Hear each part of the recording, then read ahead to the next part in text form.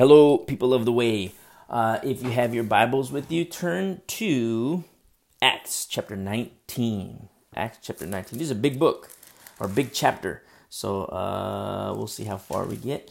Acts 19 in verse 1. It says, "Now it happened while Apollos was at Corinth." You know, I keep mentioning this every time we start a new chapter, but I think it's so cool. It is so beautiful what we see happening here. Just the canvassing, the landscape, just canvassing, spreading the good news, fighting the good fight. You see it in Paul, you see it in Philip, you see it in Peter. You see Lydia's witness. You see all kinds of different things. You know, little Timmy. And it's so incredibly beautiful, especially knowing that, you know, it's all in obedience to the Lord. The Lord is the one who's doing the work. And you see all these planters, all these waterers, even in the face of persecution. You see all these things. It's like, whoa, just such an encouragement for the days in which we live. And so here in verse 1 says, "Now it happened while Apollos was at Corinth." Now, if you remember Apollos, he was the one who was kind of set straight by, you know, this beautiful couple, Aquila and Priscilla. And when I mean set straight, I mean doctrinally.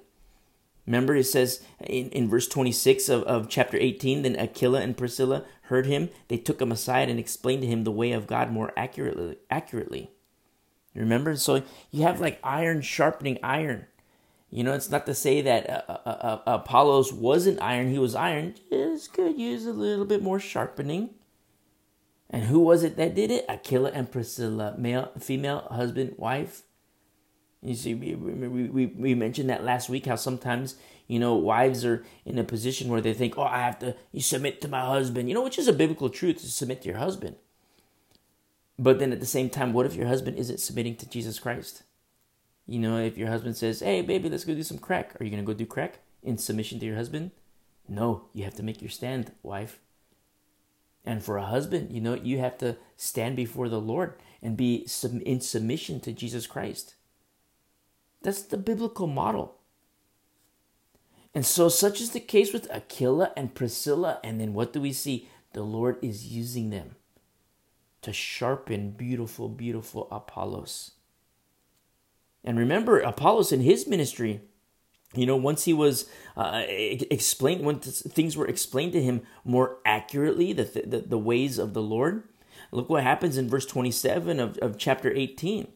It says, when he desired to cross to Achaia, in verse 27, and he's getting close to Corinth. This is nearing Corinth. The brethren wrote, exhorting the disciples to receive him. And when he arrived, he greatly helped those who had believed through grace. For he vigorously refuted the Jews publicly. He wasn't a scaredy cat. You see, he vigorously refuted publicly, showing from the scriptures, not just making stuff up, showing from the scriptures that Jesus is the Christ, the ministry of Apollos, that Priscilla and Aquila watered. And in the hearts and in the minds of Priscilla and Aquila, who planted? Paul. Remember, he came into town, he says, "You guys are tent makers? So am I." And they said, they shot the breeze a little bit. They hit it off and hit it off well. From the carnal sense, we can say, yeah, they really hit it off. But in a spiritual sense, you can kind of smile in your heart of hearts, smile and know that the Lord had set up a divine appointment. And so, you know, he made his way to Achaia. Or he went from Achaia in verse 27, but then in chapter 19, verse 1, he made his way to Corinth.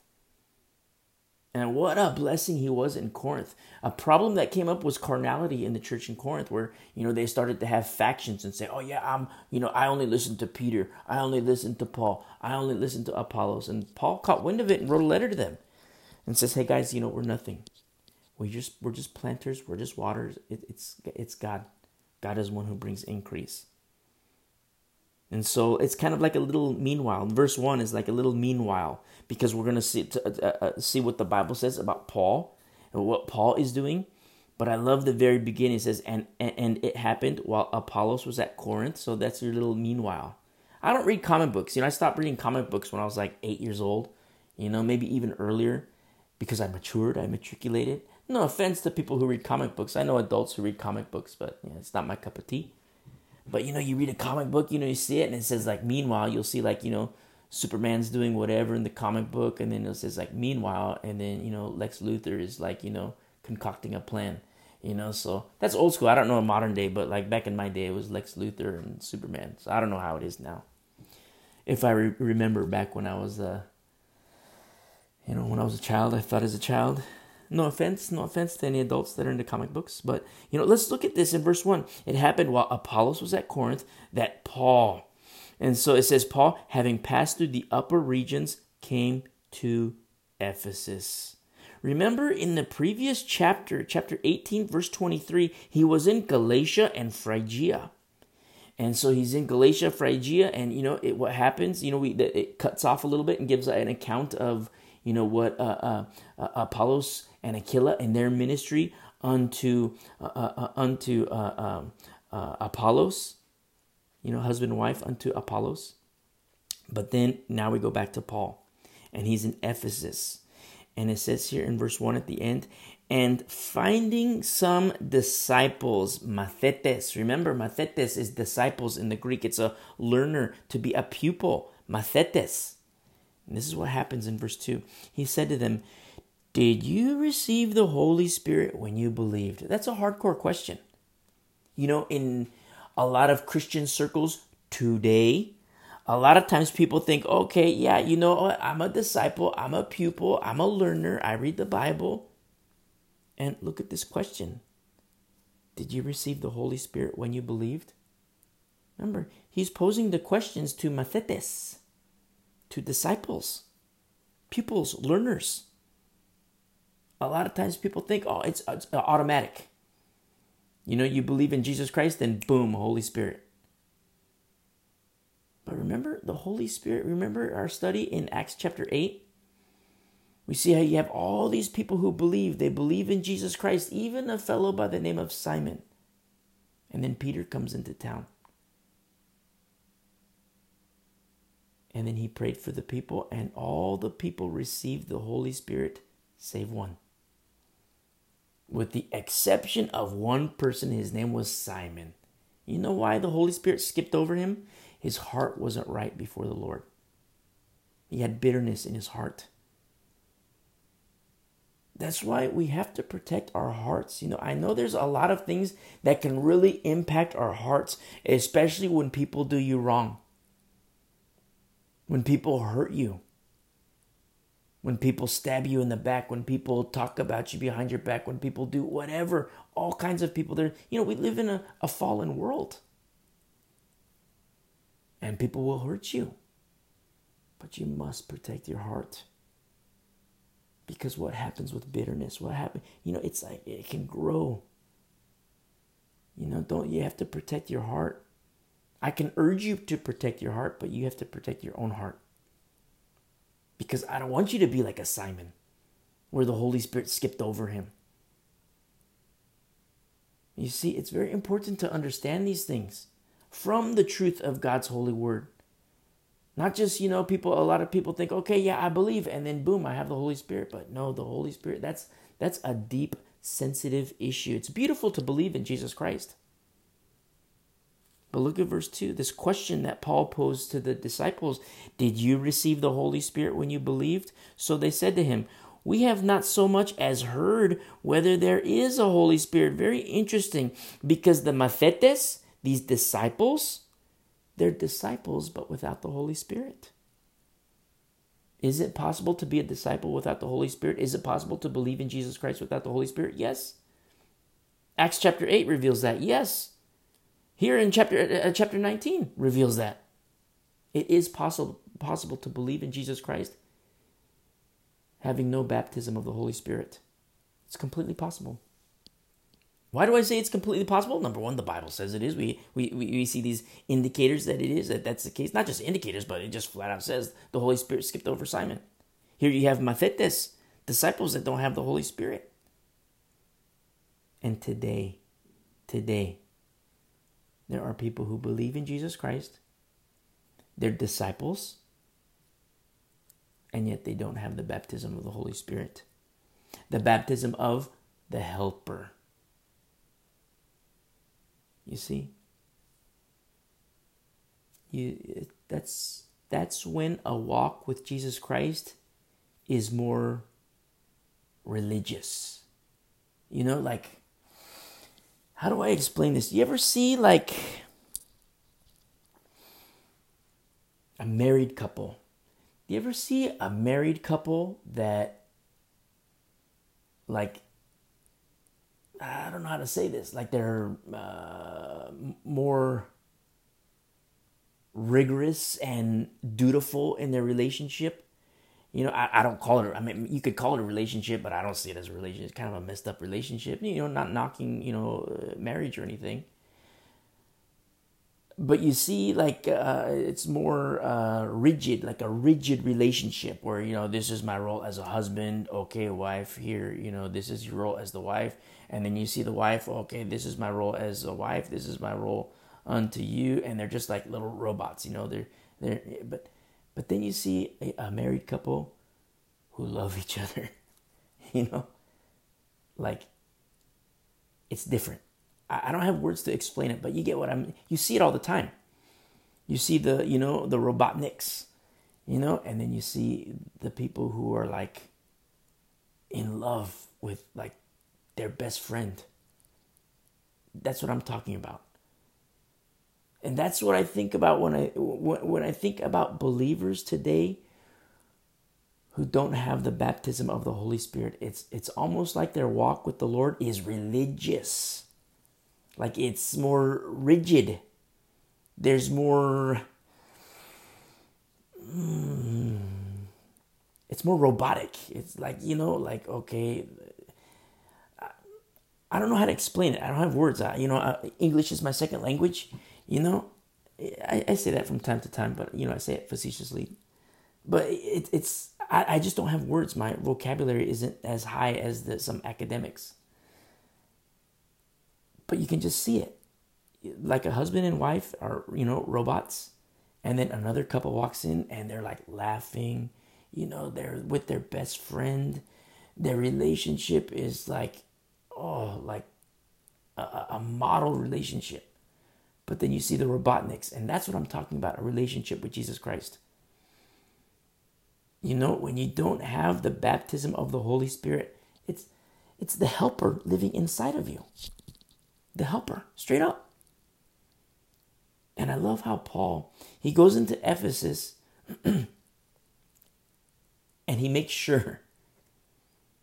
He goes back to the people, goes back to the churches, goes back to Christians, and even in his letters to all the various churches, the church in Corinth, even in his letter to the Ephesian church, Philippi, always emphasis, hey, the Holy Spirit, the Holy Spirit, the Holy Spirit, the work of the Holy Spirit in your lives. Because it's a helper. He's the helper. The Holy Spirit. And then they answered him, we have not so much as heard whether there is a Holy Spirit. And he said to them, into what then were you baptized? That's a hardcore question. Well, what were you baptized into? I mean, he's probing, getting information, extracting information from these disciples. Well, what were you baptized into? They said, into John's baptism. Remember, the baptism of John the Baptist, was water baptism. You see that in the early chapters of the Gospels. John's baptism, it was water baptism. And that's what these disciples were baptized into, water baptism. In verse 4, then Paul said, John indeed baptized with a baptism of repentance. He's not nullifying John's ministry. He's not nullifying the role that John had, or the role of water baptism unto repentance. It's not to nullify it. It's to say, wait a second. Don't forget the Holy Spirit. It's the water baptism unto repentance. That's from Matthew chapter 3, verse 11. Water baptism unto repentance, Matthew 3, verse 11. That's a little refresher course since we've studied Matthew already. Just like we studied on Wednesday in Leviticus 11, how you take something unclean and you just place it in water. And then, it comes out of the water and it's no longer unclean. But the same applies with you. The same applies with me. The same apply. Maybe I'm speaking to you and you already have a relationship with Jesus Christ. Well, what I'm doing is I'm reaffirming your walk with him. And you have to, in your heart of hearts, ask yourself the question, wait a second, do I just have the baptism of water baptism? The baptism of repentance? What about the baptism of the Holy Spirit? I remember when I first became a believer, I was baptized in the water baptism.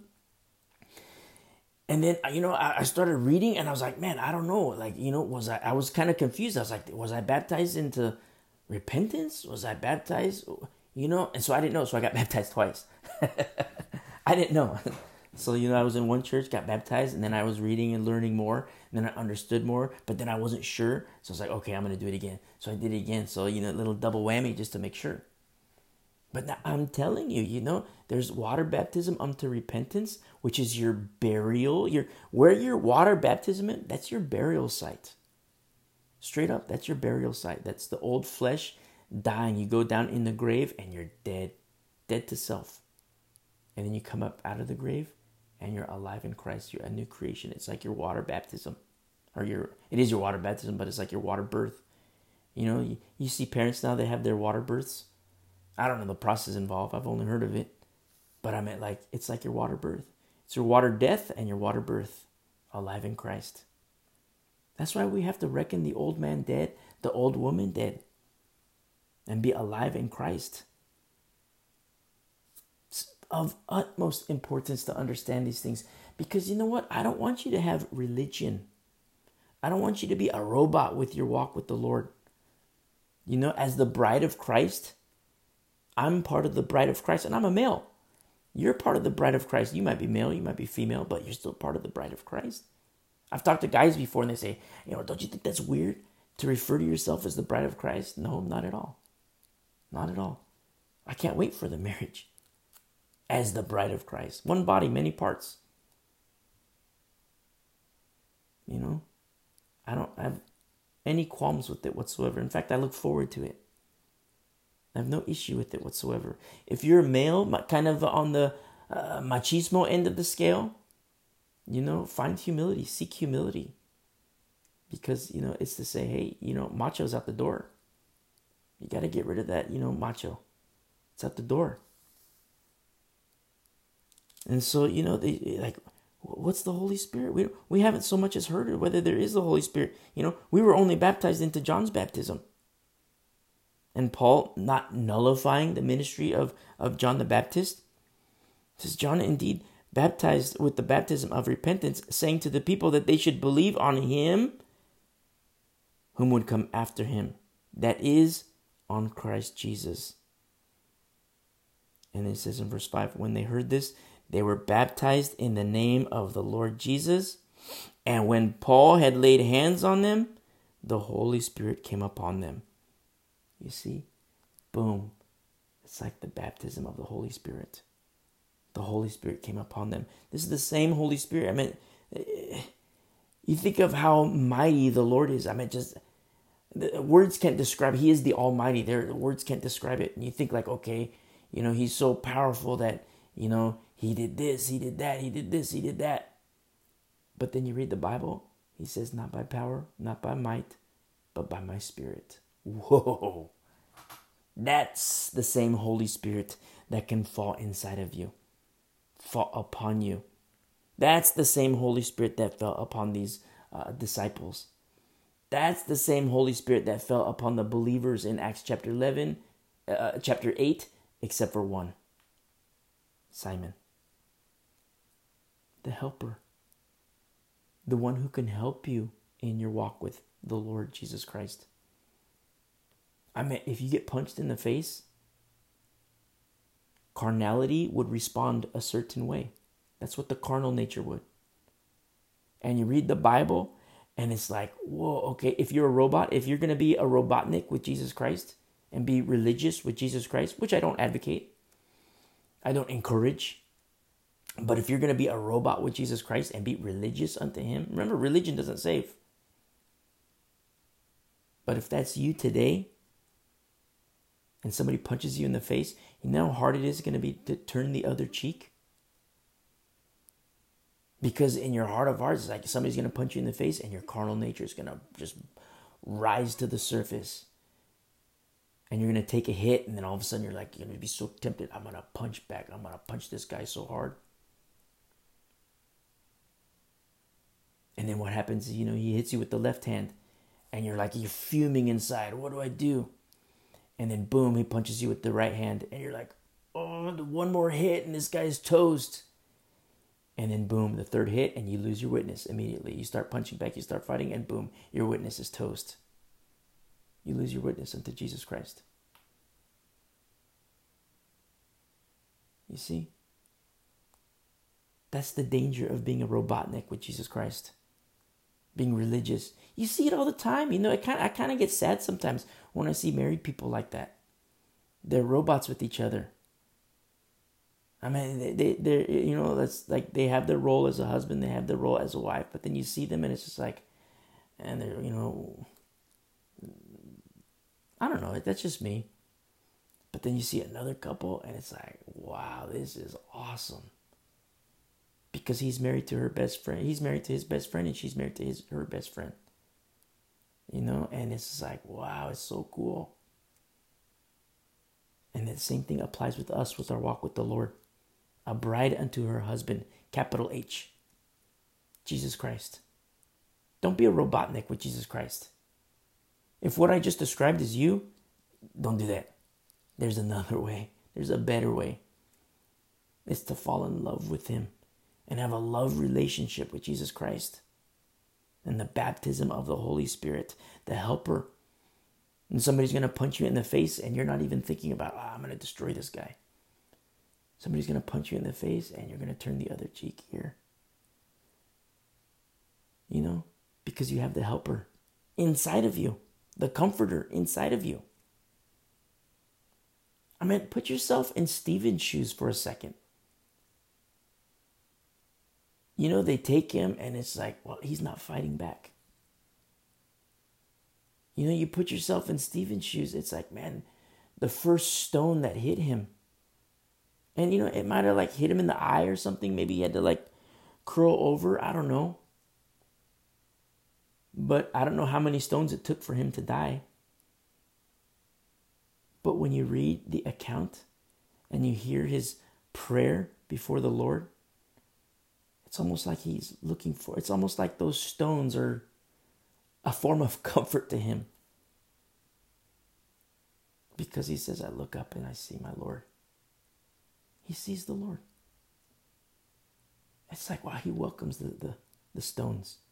Carnally speaking, you think like, wow, why doesn't he, pick up a knife and, go on the attack? No, I'm a strong advocate of going on the attack. But you know what? Our weapons of warfare are not carnal. And somebody punches you in the face, you turn the other cheek. Somebody that does you wrong,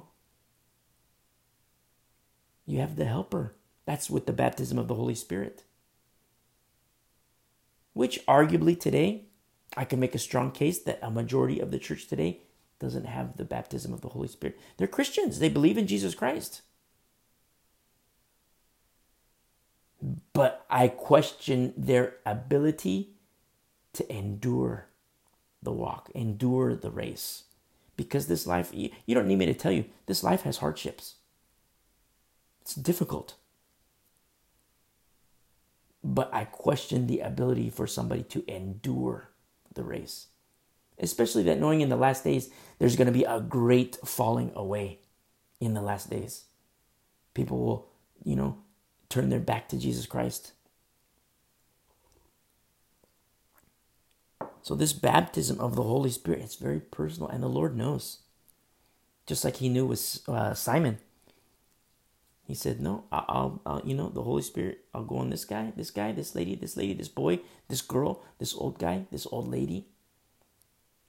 This crippled guy, this formerly crippled guy. But Simon, nope. You know why? His heart. His heart. And a lot of people today, they say, well, it's God. God does it.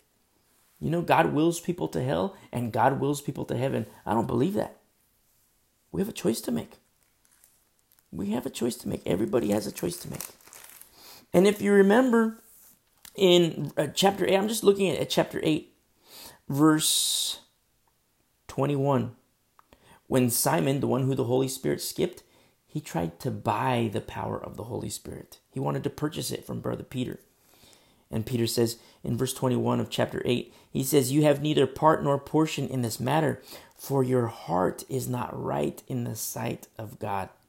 Now, a Calvinist, I'll say Reformed, and some sects of the Presbyterianism, they'll say, you see, God made his heart that way.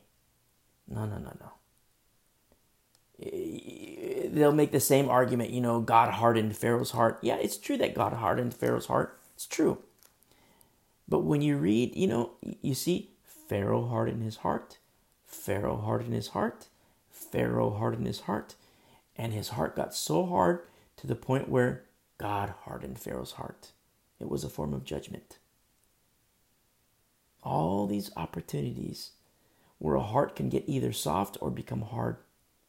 And by one's choices, by one's own, what stirs inside of their heart can, whether or not the word is received and how it's received. Just read Luke 8.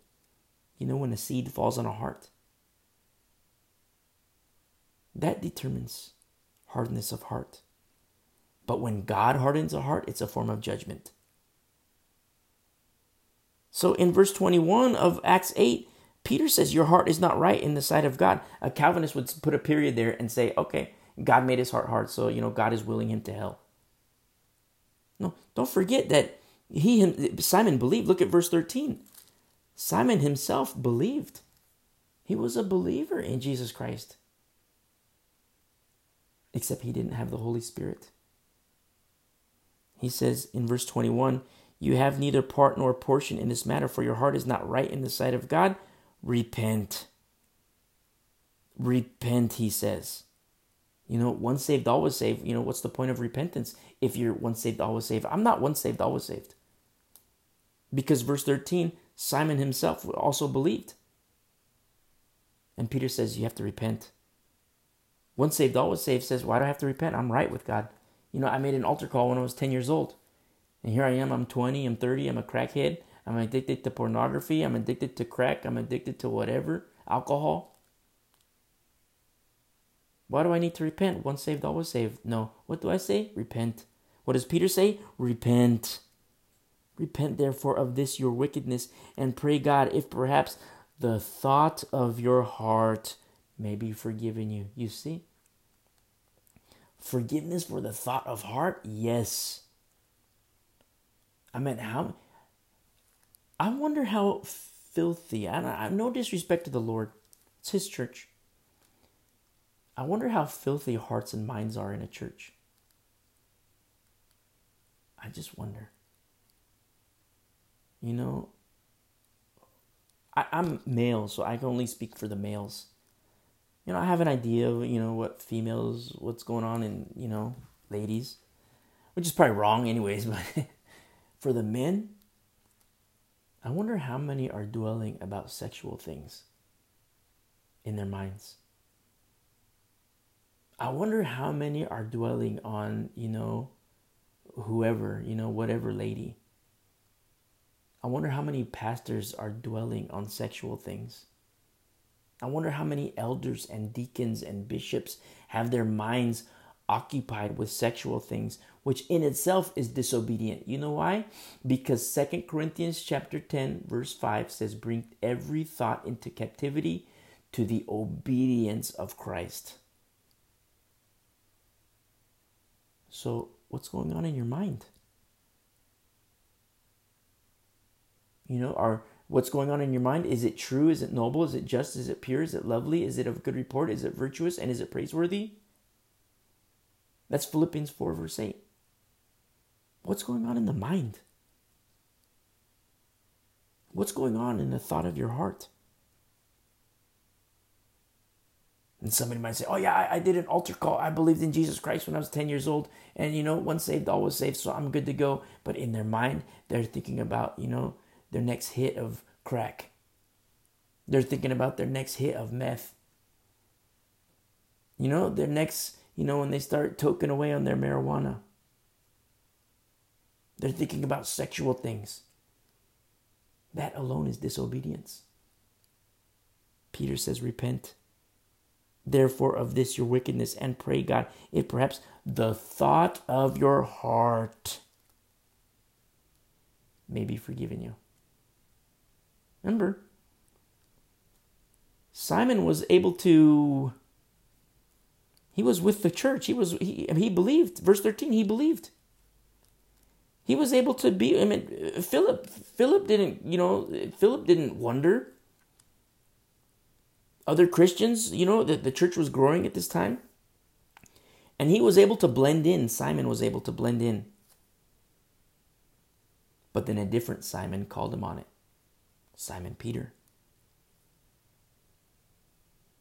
And he says, your money perish with you, because you thought that the gift of God could be purchased with money. He says in verse 23, for I see that you are poisoned by bitterness and bound by iniquity. That's what bitterness can do inside of a heart. Bitterness. Don't let bitterness grow inside your heart. Let it die. Let it die. I know you think, that easier said than done. I know easier said than done. Which, proof is in the pudding. You need the helper. You need the baptism of the Holy Spirit, because he will help you. You say, Lord, I can't kill this. Well, the Lord can. You need to allow him to. It's much different, Just as you see a married couple, two robots, they might hold hands, and you see two robots just, holding hands. They're programmed, But then you see two people, husband and wife, they're holding hands. It's like, wow, this guy loves this girl. This girl loves this guy. And they're best friends. They laugh. They do all these things. And it's like, well, this is beautiful. That's what a relationship with Jesus Christ is. A love relationship with him. Not robots. Once saved, always saved. I don't believe that. I don't teach that. You know why? Because the Bible doesn't teach that. Once saved, always saved.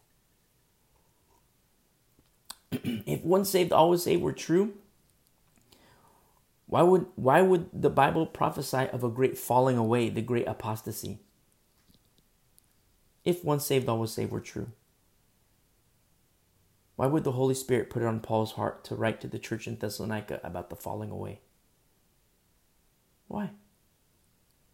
If once saved, always saved were true, why? Since Paul says that the great falling away is a biblical event in the last days, a prophesied event inspired by the Holy Spirit. The Holy Spirit says, Paul, write this down. Paul says, okay, and he started to write it down. What does that say about once saved, always saved? You have to let it go. You have to yield to the Word of God. The same way I did. I used to believe all kinds of different things. You know why? Because people told me. I wasn't a Berean. I would just listen. This guy says this, so okay, so it must be true. He's a pastor, so it must be true. But no, as I started to grow and mature, I started to realize, well, there's a lot of pastors out there that don't know what in the world they're talking about. There's a lot of pastors out there that are just like Simon, no Holy Spirit. There's a lot of pastors out there that are hirelings. You see, just like the Bible teaches us. And this isn't a knock on pastors. I guess it is kind of a knock on pastors. But you know what? We're each individual Christians. I have a choice to make for my soul. You have a choice to make for your soul. Oh, but once saved, always saved. I heard this from, this famous teacher. I heard it from this. Okay. If once saved, always saved were true, what's the great falling away? How do you explain that? Oh, those are people who thought they were Christians, but they were not really Christians. Well, wait a second. Why is it a falling away then? I hear the argument all the time, but it doesn't hold water with the truth of God's holy word. You need the Holy Spirit the same way I need the Holy Spirit. The church today needs the Holy Spirit because there's no power. That's the power source. It's like a flashlight without batteries. Flashlight in the daytime, you don't need it. A flashlight in the nighttime, you don't need it because you might have a light switch and you just flip on the light switch. You're watching TV, sitting on the couch. It's 8 o'clock at night, maybe 10 o'clock at night, maybe 11 o'clock at night, and the TV's on, and the light's on. But then when the power goes out, what happens when the power goes out? Then it's really going to be revealed that you don't have batteries in your flashlight. I'll put it to you in a spiritual sense. In the last days, when darkness befalls the earth, when darkness befalls our culture, and it's already happening. You don't need me to tell you this. It's getting worse and worse and worse, incrementally worse and worse and worse. And in the last days, when darkness befalls our land, and it's starting already. It started a while ago. It will soon be revealed who doesn't have batteries or who doesn't have oil in their lamps. That's the baptism of the Holy Spirit. It will soon be revealed who the virgins are. And as we progress further and further and further into the last days, it will also reveal who the foolish virgins are and who the wise ones are. That's the Holy Spirit. Verse 6, going back to Acts 19 now. Acts 19, and when Paul had laid hands on them, the Holy Spirit came upon them, and they spoke with tongues and prophesied. You see how awesome this is, what's happening here? There is now evidence of the Holy Spirit. Now, when I say evidence of the Holy Spirit, tongues is evidence of the Holy Spirit. But not what a lot of charismatic and Pentecostals believe. Tongues is definitely evidence of the Holy Spirit. I haven't spoken in tongues. I almost did, but I'll explain it. I was so afraid of tongues. I've seen all the abuse. I mean, you see people speak in tongues, and there's just a lot of abuse. It's like, that's not a language. And plus, you see people, they speak in tongues, and then you pause and you wait, and there's no interpreter. Paul says there has to be interpretation. Otherwise, don't speak in tongues, because people are going to come into your church, and they're going to think you're crazy. And that's what happened to me. I went to a church, everybody's talking in tongues. It's like, well, where's their interpretation? Where is it? And there was one time when I almost spoke in tongues, and this word came to my heart, and I thought, man, that's a weird word. It's not English. I don't know what it is. And I was afraid. And so I Googled it. I Googled the word. As I'm Latino. Latino cultures have a lot of Latin-centric words. So like the vowel usage, this word came in my heart. So I was like, okay, I think it's spelled like this. I typed it out in Google, and it was a praise word. I was like, whoa, it blew me away, because I was like, whoa, like it's not gibberish. It's not like the fake stuff I've seen on TV, the fake stuff I've seen in, certain Pentecostal churches or charismatic. Not that I'm knocking the charismatic. There is charismata in the Bible. It's the church, the gifting of the Holy Spirit. There is charismata, but there, when you get into charismania, like the craziness, the Pensacola, that's crazy. People say, oh yes, the laughing. They say the Holy Spirit has fell on me. They start laughing. They start rolling around the floor. That's crazy. You know, certain churches, they do the grave soaking. They say, yeah, soaking the spirit of this dead guy. The Holy Spirit was strong in this guy. He's now dead. So lay it on the grave. That's unbiblical. That's demonic. And you have major pastors, major ministries that advocate these things. Oh yeah, we're going to go grave soaking today, guys. Crazy. False teachers.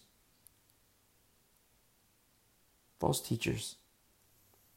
But tongues is definitely evidence of the Holy Spirit. But there's more. Turn with me to 1 Corinthians chapter 12. 1 Corinthians chapter 12. Verse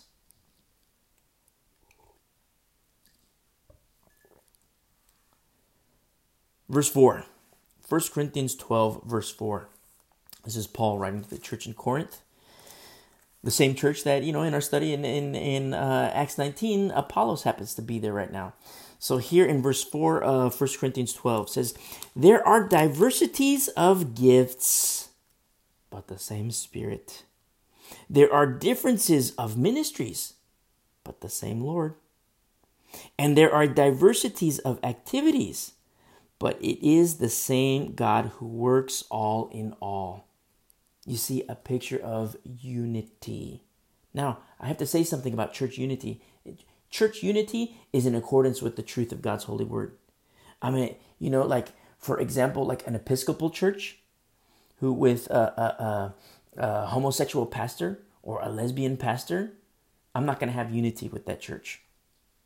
You know why? Because I'm a Christian and I fear God. I love the Lord. I fear Him. And I read what the Bible says. I don't consider that a biblical model of a Christian church.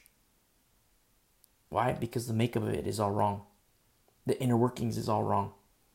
I mean, you open up the hood of a car, and if everything's put in place, you can look at it and say, okay, this is going to start. This thing is going to run like a beauty. Oil's in its proper place. The gas tank in the back, everything's in its proper place. The pipes, the tubes, everything's in proper order. You close the hood, start her up, and boom, ready to rock and roll. But then what happens if you open the hood and it's like, wow, the alternator, here it's duct taped to the hood, the top of the hood. Here you got this wire that's just hanging out the side. Oh, what's this? There's some fuel leaking out here. This tube, and the brake fluid, this is over here, your voltage regulator's over here. Then you don't even have to wonder, oh, this car's not going to, you just know this car is not going to start. Yeah, you got a car, but you open the hood, what's under the hood? Who put it together? You close the hood, you turn the key, you sit in the passenger seat, you turn the key, nothing happens. You don't even have to wonder. But the same thing applies to churches. You see a cross on the door, you see Christian church on the sign, you think, oh, okay, good to go. That's looking at the car. Going inside and sitting in the pews, that's walking to the hood. The person comes out, starts to speak, that's opening the hood. And then you listen. Wow, their doctrine's all wrong. They're teaching a social gospel. That's biblically inaccurate. You know what that reveals to you? There's no power.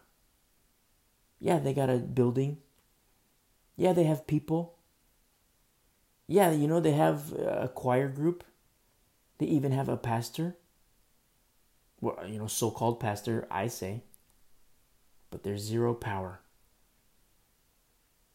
And, I don't advocate going to a church like that. I advocate going to a church where there's sound doctrine, the truth of God's holy word, even if it hurts. And then there's the Holy Spirit. Power. Your flesh isn't going to like it, but your spirit's going to love it because you're being equipped. You're being equipped. So like when we read here in 1 Corinthians 12, verse 4, 5, and 6, you see, diversities of gifts with the same Spirit, differences of ministries, but the same Lord. It says diversities of activities, but it is the same God who works all in all. My little disclaimer to that is make sure there's sound doctrine. It's not to say that, hey, I can be one with a partner with the Episcopal Church as a pastor of the way. I can't say, okay, we're going to partner with the Episcopals. I've been invited. Pastors have contacted me before. I say, oh yeah, we're doing this ministry. Do you want to be a speaker? Do you want to do this? And, you can invite your church, do all these things. We're going to have all these activities, bring this over here. And it's like, thanks, but no thanks. Thanks, but no thanks. It's like, whoa, how come? Why? What's the problem? Well, I have a job to do. Okay, I have a job. You have to understand I have a role to play in fellowship with the saints, but I also have a job to do. And what's the job? It's to feed the sheep, feed the lambs, and also protect them. You have to understand. It's not that I want to be a jerk and tell another pastor, sorry, no, go fly a kite. I didn't say that. But it's not like I want to be a jerk and say, the door is closed. No way. But what happens if an Episcopal pastor contacts me and says, oh yeah, we hear you have a church, welcome to the vicinity, do you want to be, come and partake in our, ladies ministry, or do you want to do our men's ministry and come? It's like, I'm all about fellowship of the saints, but I'm not going to take God's lambs, God's sheep, and then subject them to wolves. I'm not going to subject them to hirelings because I would be disobedient. You have to understand, we read these passages and people say, okay, see, church unity, we're all going to be one. That's part of the last days ecumenical movement. The last days ecumenical movement where Protestantism is, expanding and growing and being more accepting of other faiths that are non-conducive to the Word of God. So that's the reason why, when these pastors contact me, oh yeah, we're with the, Episcopal this, we're with the ecclesiastical whatever, we're with the Lutherans, we're with the Methodists. Do you want to do this? No thanks. No thank you. Because I don't want my sheep and lambs to be subject to wolves. And they're not even my sheep and lambs. They belong to Jesus Christ. They're His, the Good Shepherd. I'm just a sheepdog. But, I'll hang out with lambs, I'll hang out with sheep, but if I have to attack wolves, I'll attack wolves, spiritually speaking. So we have to understand these things. A lot of times people say, you see, there's supposed to be church unity. Yes, there's supposed to be church unity. But also, there's supposed to be, in Romans 16, verse 17, Paul writes to the church in Rome, now I urge you, brethren, note those who cause divisions and offenses contrary to the doctrine which you learned, and avoid them. You see? So yeah, there's church unity, but there has to be church unity with sound doctrine. That's where the unity is. If there's no sound doctrine, then I'm sorry. Biblically, there can't be church unity. Remember, the Lord didn't come to bring peace. He came to divide. That's the purpose the Lord came. To divide. Among other things, there's, it's multifaceted. So let's continue here. 1 Corinthians chapter 12, verse 7. The manifestation of the Spirit is given to each one for the profit of all. It's not like, for you have the gift of the Holy Spirit. It's not like for you, it's for you, but it's also for others. It's given to each one for the profit of all, for the advantage, for the benefit of all. That's what he says in verse 7. But he also says the manifestation of the Spirit. Now, rigid Pentecostalism or rigid charismatic movements, they'll say the evidence of the Holy Spirit is speaking in tongues. What does the Bible say? That's one of them. One of many. It's not the only. A lot of times people say, if you have the Holy Spirit, you will speak in tongues. It's evidence that you have the Holy Spirit. Yeah, it's evidence that you have the Holy Spirit, but there's more. Let's look at verse 8. For to one is given the word of wisdom. You see, that's one right there. The word of wisdom through the Spirit. To another, the word of knowledge through the Spirit. To another, faith by the same Spirit. To another, gifts of healings by the same Spirit. To another, the working of miracles. To another, prophecy. To another, discerning of spirits. To another, different kinds of tongues. To another, the interpretation of tongues. You see, for these people to say evidence of the Holy Spirit is you speaking in tongues, that's wrong. It's one of them. But if somebody doesn't speak in tongues, that's not to say they don't have the Holy Spirit, because they might have the word of wisdom. They might have the word of knowledge. They might have faith. They might have gifts of healing. They might have the working of miracles. They might have prophecy. They might have the discernment of spirits. They might be able to interpret tongues. Remember verse 7, the manifestation of the Spirit is given to each one for the profit of all. In chapter 13 of 1 Corinthians, Paul writes about the greatest gift, which is love. The greatest gift, love. I mean, have you ever seen people who say, oh yeah, if you have the Holy Spirit, you'll speak in tongues. It is evidence that you have the Holy Spirit, but then they're jerks. No love. I mean, somebody says, I speak in tongues and you don't speak in tongues, so therefore you don't have the Holy Spirit. But then, they don't discern the spirits, and then what happens? They succumb to Satan and his demons. You see, the one body with many parts. Verse 11 says, but one and the same Spirit works all these things, distributing to each one individually as he wills. And love is the greatest gift. And I'll say, in addition to what we're looking at here, the gifts have fruit. Turn to Galatians chapter 5 really quick. The gifts of the Holy Spirit, there's also the fruit of the Holy Spirit. Gifts reap fruit. Look at verse 22 of Galatians 5. But the fruit of the Spirit is love, joy, peace, long suffering. Have you seen people? It's like, if you have the Holy Spirit, you're going to speak in tongues. But then they're jerks. They're mean spirited. They're very, very impulsive and impatient. Because why? They have no long suffering, no joy, no peace, no love. But the fruit of the Spirit is love, joy, peace, long suffering, kindness, goodness, faithfulness, gentleness, self-control. Against such there is no law. Just like we studied on Wednesday. Remember, the law is not made for a righteous person. It says a lot about these fruit of the Spirit. He says in verse 24, and those who are Christ's have crucified the flesh with its passions and desires. It's water baptism. Baptism under repentance. Remember, the water is your gravesite. Crucified the flesh. And you come up out of the water, you're alive in Christ, a new creation. In verse 25, if we live in the Spirit, let us also walk in the Spirit. You see? Let's go back to Acts 19 now. Acts 19.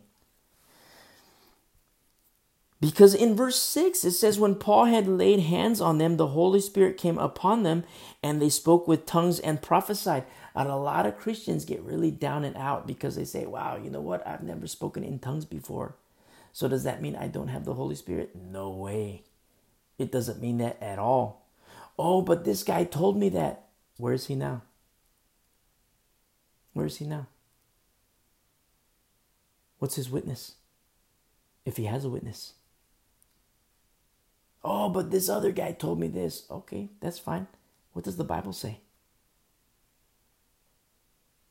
The Bible is our ultimate authority. We are the ones who must yield to the Word of God. And so if somebody teaches, oh yeah, if you have the Holy Spirit, you will speak in tongues. And period. They don't mention the other gifts of the Holy Spirit. They don't mention the fruit of the Holy Spirit. Well, that person either doesn't know the Bible and shouldn't be a pastor, or that person isn't yielding to the Bible, which shouldn't be a pastor. See? People tell me, oh, you shouldn't talk that way about pastors. Why not? Why not? Paul did. Peter did. Why? It's not that I, want to be a jerk or anything. I'm not trying to be a jerk. But I have sheep to feed. I have lambs to feed and to protect. And so let's continue here. In verse 7, now the men were about 12 in all. That's a lot of, imagine 12 people who believed in Jesus Christ. They were disciples, but no Holy Spirit. You know how dangerous that is? How dangerous it was for them? They're robotniks with Jesus Christ. Religious with Jesus Christ. You know how dangerous it is for Christians today to be religious with Jesus Christ and robots with Jesus Christ? You know how dangerous that is? It might be fine in the daytime. It might be fine in the daytime when you don't need a flashlight. It might be fine even at nighttime when you have, your own power source. But what happens when that power source fails? When you get tired. Remember, Matthew 24, unless those days were shortened, no soul would be saved. No man would be saved, even the elect. Even the elect. That's how dark the days are going to get. No soul would be saved unless those days were shortened. It's going to get dark. You think it's dark now. You think it's bad now. It's going to get worse and worse and worse. And you can see it with your own eyes. It's palpable in the air how love is waxing cold. Love is waxing cold. Me personally, I have to wonder, Lord, is your spirit lifting? Is your spirit, as the Bible says, is your spirit lifting from the earth? Because there's wanton disregard for other people. It's like wanton wickedness, lawlessness. It's like pride in lawlessness. The days are evil. And it's going to get worse. And this world leader who emerges on the world stage advocating peace, it's a false peace. Quite possibly the Antichrist. We're not going to know for sure until the middle of the final 7 years. You say, oh, we're not going to be here. We're not going to be here. Maybe I'll do a little topical study one day about the rapture of the church. And we'll look at scripture verses in Hebrew and Greek. And I'll explain my, the reasoning behind. I don't adhere to a pre-tribulation rapture. I don't adhere to that. I used to, but no longer. The days are going to get darker and darker and darker. And you think about these 12 guys, disciples. They didn't have the Holy Spirit before. How dangerous it was. And how dangerous it is today to not have the baptism of the Holy Spirit. The helper. The means by which we're able to not only hold on to Christ, but grasp onto Him and endure and run our races. If that's you, if I'm describing, if any of my words right now about the Holy Spirit and the baptism of the Holy Spirit, if they're not resonating, if they are resonating with you, like, oh man, am I religious? Am I a robot with Jesus Christ? You need to pray. Not repentance. That's already, if you're not a believer in Jesus Christ, then you need to repent and receive Him as your Lord and Savior. But then you have to pray for the baptism of the Holy Spirit. Pray. And your heart. You have to have obedience in your heart. You could say, oh yeah, I never murdered somebody. I'm not a sex addict. I'm not a crackhead. I don't do this. I don't do that. That's fine and dandy. But what about what's going on in your heart? Do you think about the crack? Do you think about the sex? Do you think about the alcohol? Do you think about your old party life? Do you think about your old boyfriend, your old girlfriend? Well, if the answer is yes, then that's disobedience in your heart. Disobedience in your heart. And for that, you need to repent. Sometimes I tell it to people and it blows them away. You mean I have to repent for the things I think about? Yes, you do. If the work of your hands and the steps of your feet don't align with the word of God, you need to repent. And then even deeper than that, if the thoughts of your heart, if you don't bring every thought into the captivity of Jesus Christ, and captivity to the obedience of Jesus Christ, and what the thoughts of your heart are not true, are not noble, are not just, are not pure, are not lovely, are not of good report, are not virtuous, are not praiseworthy, then you need to repent. You see? And pray, Lord, I want the Holy Spirit. And the Lord knows. The Lord knows. That's where it's something different. It's night and day. You say, I don't get it. What do you mean night and day? Well, look at, Robotnik husband and wife. And then look at, turn your head, look at the other husband and wife. And what do you see? Wow, these people actually like each other. You see? Look at verse 8 here. And he went into the synagogue. Remember, that was Paul's custom, to go into the synagogue. And I love that. He goes straight up into the hornet's nest. And he went into the synagogue and spoke boldly for 3 months, reasoning and persuading. Reasoning is to dispute, to disagree, and to argue. To dispute, to disagree, and to argue. And then persuade is to convince. And that's what he'd do. He'd go into the synagogue. He would reason and persuade from the scriptures. Remember, we saw that in the previous chapters. He would do that from the scriptures. He was a Pharisee of Pharisees. And it says here, concerning the things of the kingdom of God. I have to tell you, many people don't like doing this. They don't like this aspect of our walk with God. But yet, we're supposed to. We're supposed to reason with people. We're supposed to persuade people. It's part of being a fisherman and not making converts. Making disciples.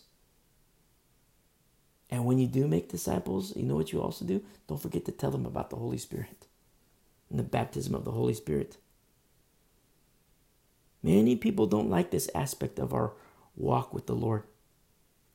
If we turn really quick to Matthew 7. Matthew 7.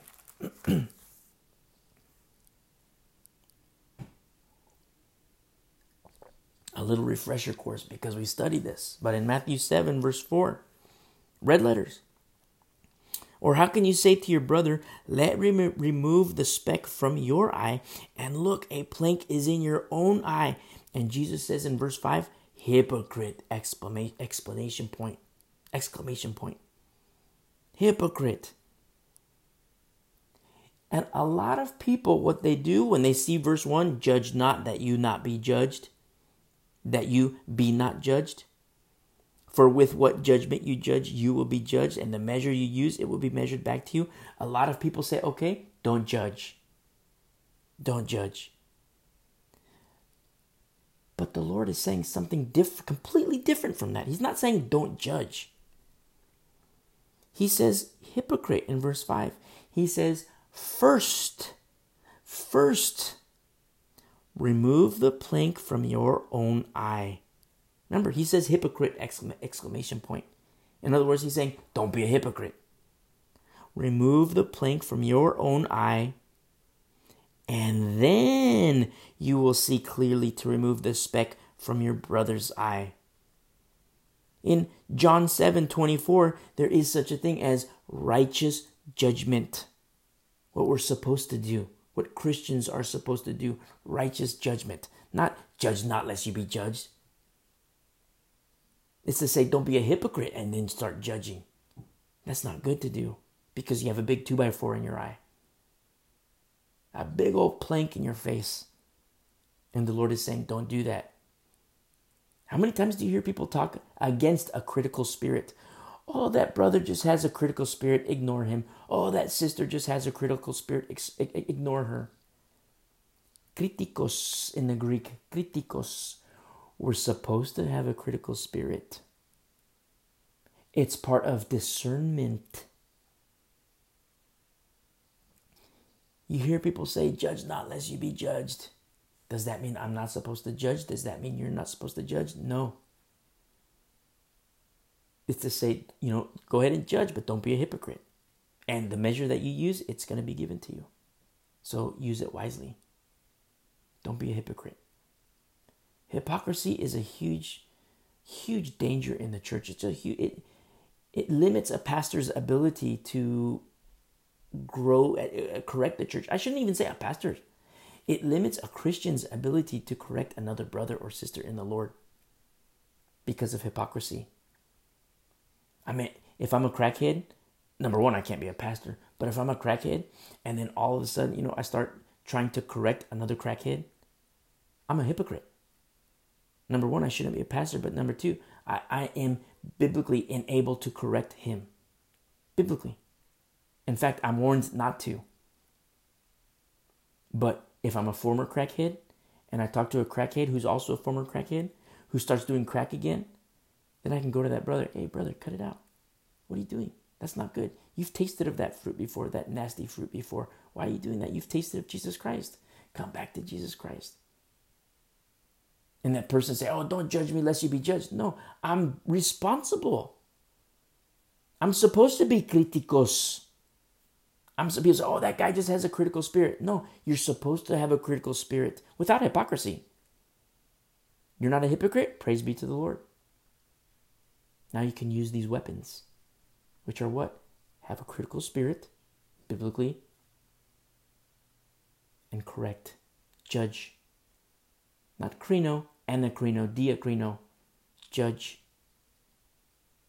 And tell another brother, hey, cut it out with this sexual stuff. Hey, cut it out with this crack.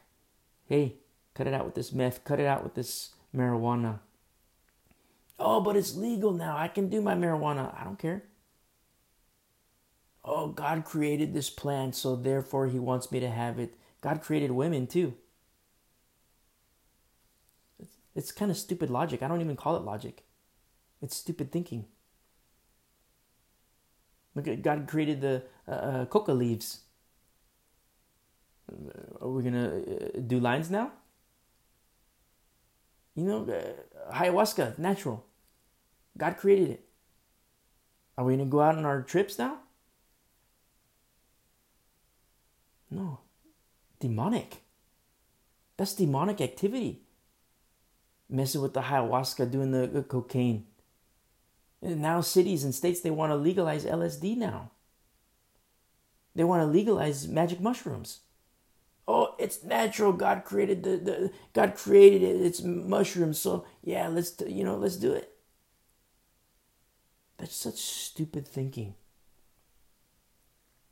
of the last days generation. You see? Craziness. But no, who is the one with a critical spirit? People say, oh, critical spirit is bad. I don't like a critical spirit. You're biblically responsible to have a critical spirit, to not be a hypocrite. And when you're not a hypocrite, you're supposed to employ kritikos, the tools of a critical spirit, to say, hey, brother, I'm going to correct you. Why? Not because I want to be a jerk, not because I want to hurt you, but because I love you, brother. But because I love you, sister. And I want you to abide in Christ. You see how backwards things are? It's the last days. It's one of the indicators of the last days. Remember, before judgment comes on the world, judgment comes first in the house of God. Never forget that. And the Lord is cleaning house. Straight up cleaning house. So let's go back to Acts 19. In Acts 19, when, Paul goes into the church, or into the synagogue, it was his custom, and he's reasoning and persuading concerning the things of the kingdom of God. That's from verse 8. And that's what, a lot of people don't like that in Christian circles. Maybe even you. Maybe you don't like to reason and dispute and discuss and even argue. Not argue like in a mean sense, but somebody might come up with a point in the Bible and say, hey, the Bible says this. You say, okay, yeah, you're right. It does say that. But you know what? Keep reading. Keep reading. Because it is also written. And then what are you doing? You're also persuading, convincing somebody to deny their ways and yield to the word of God. And I don't want to reduce the Bible to a sales pitch. I'm not trying to say, hey, you have to be a salesman. No, because salvation is the power of the gospel is the power of God into salvation, because it's a matter of their heart. They're going to decide for themselves. Wow, this person, this guy, this girl, she's giving me truth. He's giving me truth. Do I accept it or do I reject it? Do I love this guy as a brother? Do I love this girl as a sister? Or do I hate this guy? Do I hate this girl? They have their own choices to make. But what I'm saying is, don't put down your weapons. Employ these weapons. Use these weapons. Even more so in the last days. In verse 9. But when some were hardened, you see, they're calloused hearts. When some were hardened, just like we read in Acts 8, how Simon, his heart was hard. It says when some of them were hardened and did not believe. That's what truth does inside of a heart. It either hardens or it softens. That's out of your hands, my friend. When you are a messenger of truth, what's in your heart, which is the word of God. If it's not the word of God, then you don't teach truth. Don't teach the Bible if the Bible's not in you. The Bible has to be in you first. The word of God, full counsel, Genesis to Revelation, has to be in you first. If the word of God is not in you, don't teach. Don't teach. It's dangerous for you to teach. Very, very dangerous for you to teach. Because it's like going like into hardcore combat without any weapons, without any armor, without any backup. It's very dangerous. So you have the word of God in you, and then you're a messenger of truth. Once the word comes out of your heart, it makes its way up your throat, makes its way up, through your vocal cords and your tongue, and it comes out of your mouth. Your job is done. Maybe I shouldn't say your job is done, because you can pray too. But as much as depends on you, for the most part, you pray and you teach, your job is done. What happens now when the word comes off of your tongue? It leaves your mouth, and then it goes into little tiny ear holes. It goes into ear holes. It goes into a person's mind. It goes into their heart. And that's between them and the Lord. They might hate you. They might want to kill you. They might want to chop off your head. But you know what? Another person might fall in love with you and say, wow, I've gained a brother.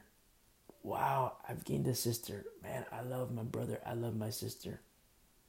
Because I was on my way to hell, and now I'm on my way to heaven. Because this guy, this girl told me truth, did not withhold truth from me. You see? And verse 9 says, but when some were hardened and did not believe. This translates did not believe. It translates as willful disbelief. Willful disbelief. Calvinist, Reformed theology people, theory people. Some Presbyterian, they'll say God makes you believe, but that's not in the Bible. Remember, Paul is reasoning and persuading. He's not putting a gun to somebody's head and saying, hey, you will believe. People say, God made Paul a Christian. Did he really? Hey, go back and listen to our study at the Damascus Road. Go back and listen to it. Jesus Christ gave Paul a proposition, referring to him as an ox.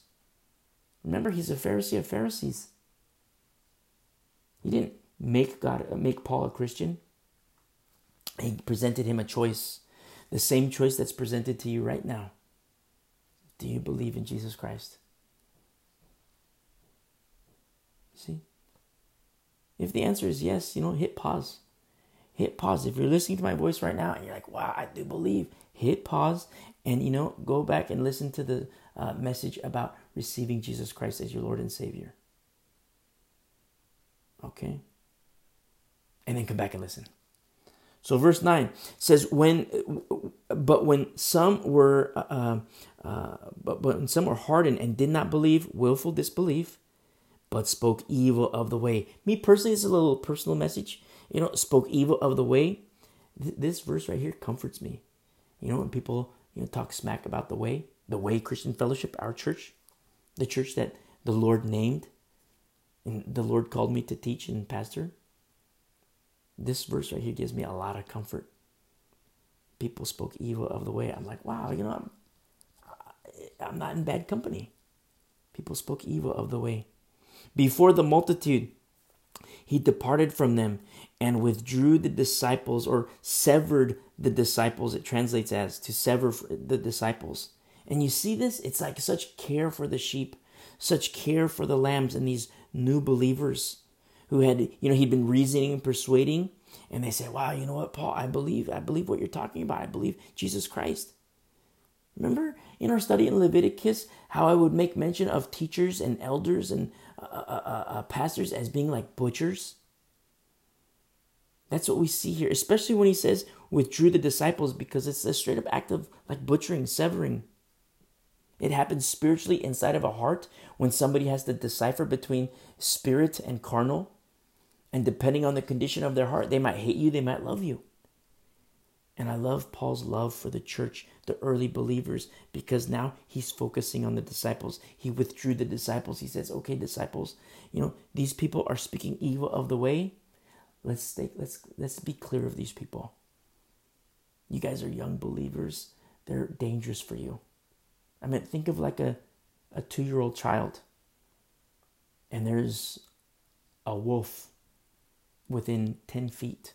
What are you going to do with a 2-year-old child, 5-year-old child, and there's a wolf 10 feet away? What are you going to do? Are you just going to pretend like there's no big deal? Are you going to pretend that, hey, no big deal, there's a wolf here, no big deal?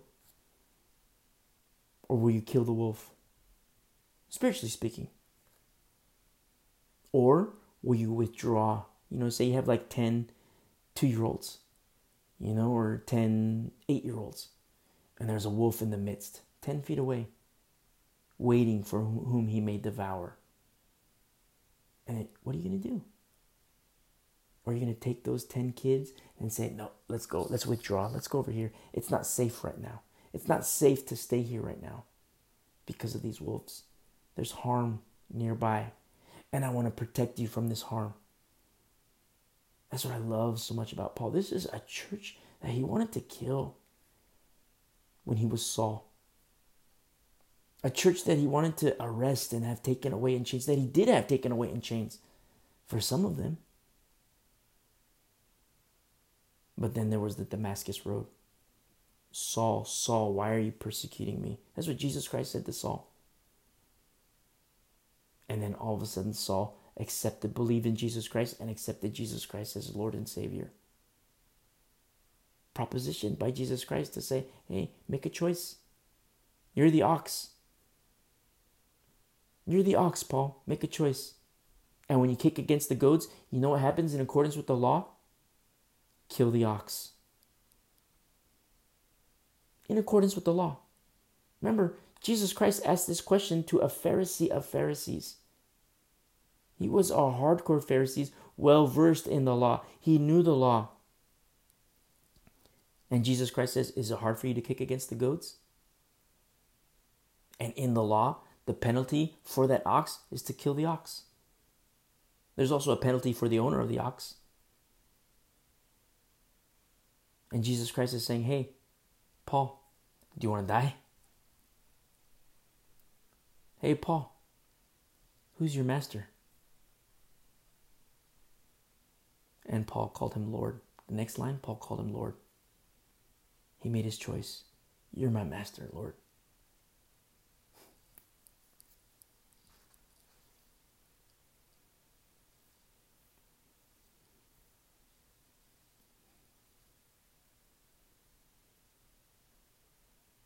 It's just so beautiful what the Lord can do with anybody. Anybody. And there's this crazy doctrine going out, God makes you a Christian. God predestines you to hell. God predestines you to heaven.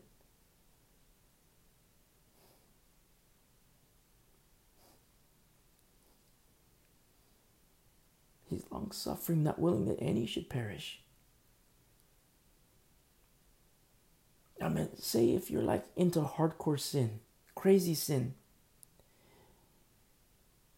and you just ask somebody, you get somebody who you think is a Christian, somebody who's like, okay, yeah, this guy goes to church. And say the Holy Spirit is convicting you. Remember, the ministry of the Holy Spirit goes into the world to convict the world of sin and other things, of judgment and of righteousness. But say you're in hardcore sin and the Holy Spirit is convicting you. And you go to a pastor of a church. You go to another Christian in the church. You go to a ministry leader, or you go to a pew Christian in the church. And you say, you know what? I don't know what it is, but I feel this conviction. Yeah, I partied last night. Yeah, I did this sexual stuff. I did some lines last night. But I feel so dirty. I feel this conviction. And then the guy tells you, well, what if you're predestined for hell?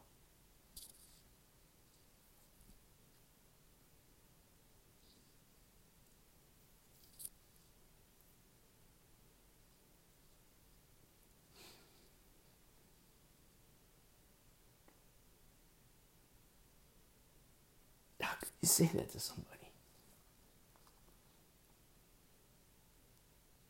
How could you say that to somebody? I mean, if you're a hardcore Calvinist, if you're into Reformed theology, and I mean like the actual Reformed theology, how could you tell that to somebody? Maybe God predestined you to hell. Or you talk to somebody who was raped. You talk to a 30-year-old guy who's been molested in the church.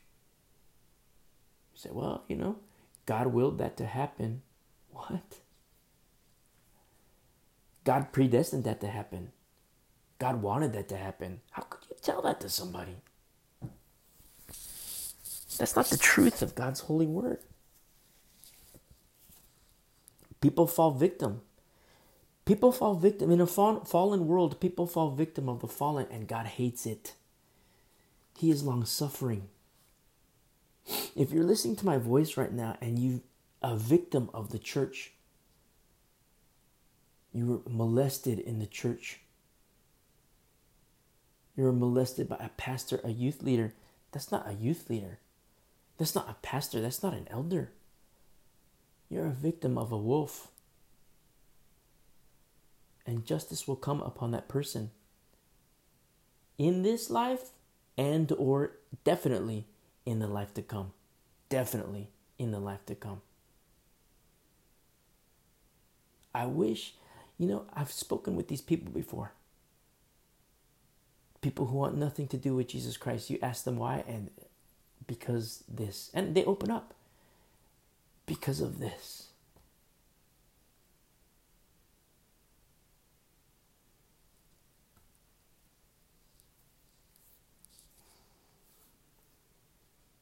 It's crazy what goes on. And if that's you, if you're listening to my voice right now and that's you,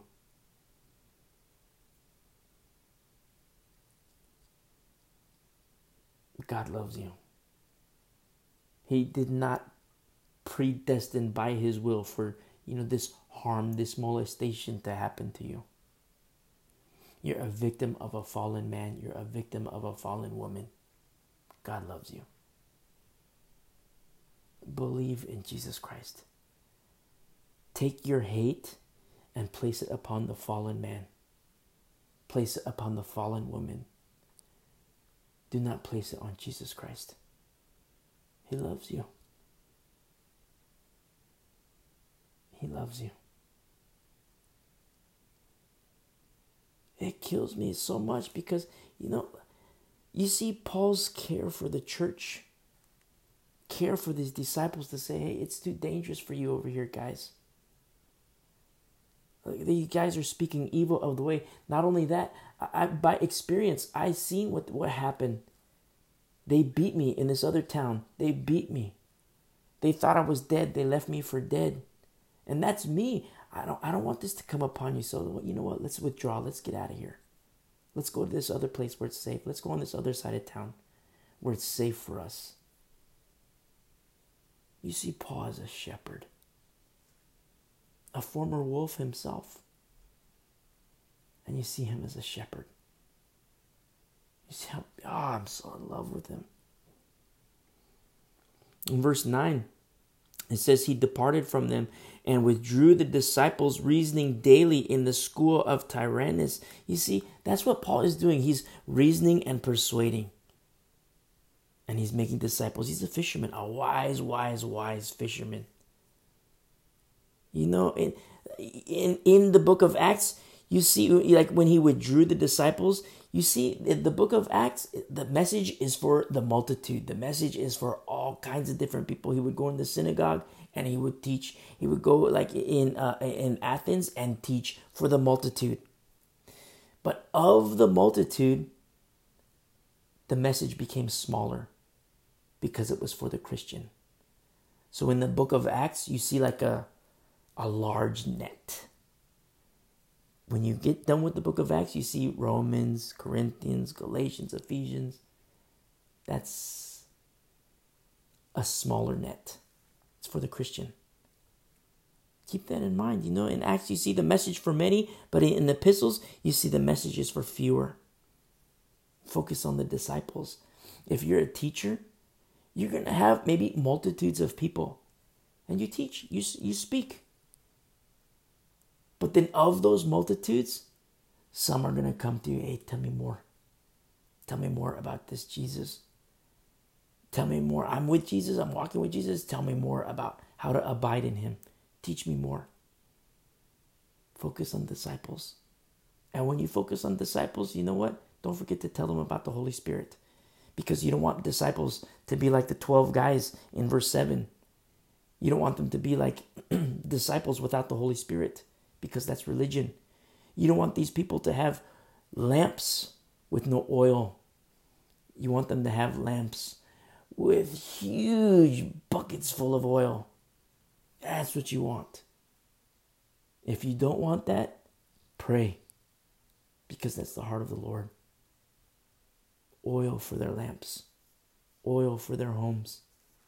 Remember, there's darkness in Egypt, but there was light in Goshen. In our study in the book of Exodus, light in Goshen. That's what you want. When things get darker and darker and darker and darker. Not just when things are dark. But in the day, there's no need for lamps. I'm talking about when the days become evil, which the days, like, you see it. It's palpable. The days are evil. It's very, very palpable. So let's continue and look at verse 10. Let's continue. And this continued for 2 years. So, you see all these times, like in verse 8, it says that he was there for 3 months. In verse 10, it continued for 3 years. So you're starting to see, longevity, the time periods that were spent in certain areas near Corinth, in Ephesus. Look what happens here. This continued for 2 years, so that all who dwelt in Asia, this is the province of Asia, which is an area of the Roman province of Asia, heard the word of the Lord Jesus, both Jews and Greeks. Now, I adhere to the thought that included in this group of people in Ephesus was a fellow by the name of Epaphras. You're going to see Epaphras mentioned in Colossians. You see Colossians 1:7, and then also in Colossians 4, you see Epaphras. I'm of the opinion, and I can make a strong case for it, that Epaphras was here, and then Epaphras went and started the church, the Colossian church. Just read the book of Colossians. You'll see, focus in on chapter 1 and then chapter 4, you'll see Epaphras mentioned. I wonder, when we're at the marriage supper, I'm going to, shout as loud as I can. Who knows where Epaphras is? Where's Epaphras? And then when he raises his hand, who are you? Epaphras, I got to ask you something. Were you in Ephesus when Paul was teaching, when he was like at the school of Tyrannus? Were you there? Because I had a hunch in my earth suit. I had a hunch. And now that I'm in my glorified body, what's the scoop? It's so cool. But, I can make a strong case for it. But I just think it's cool just to see the manifold grace of God, the manifold ministries of God, how the Lord uses Paul, how the Lord uses Peter, how he uses Lydia, how he uses Aquila and Priscilla, how he uses Epaphras, how he uses little Timothy, Lois, Eunice, Lydia. I think I already mentioned Lydia, but I love her so much I want to mention her again. He uses all these people, Philip, Stephen. The manifold grace of God, the manifold ministries of God in accordance with sound doctrine. Wow, it's so beautiful. Look at verse 11. Now, God worked unusual miracles by the hands of Paul, so that even handkerchiefs and aprons were brought from his body to the sick, and the diseases left them, and the evil spirits went out of them. Remember, God is doing the work. It's not the handkerchief that's holy. He's doing it's miracles that are done by the hands of Paul, but God is doing it.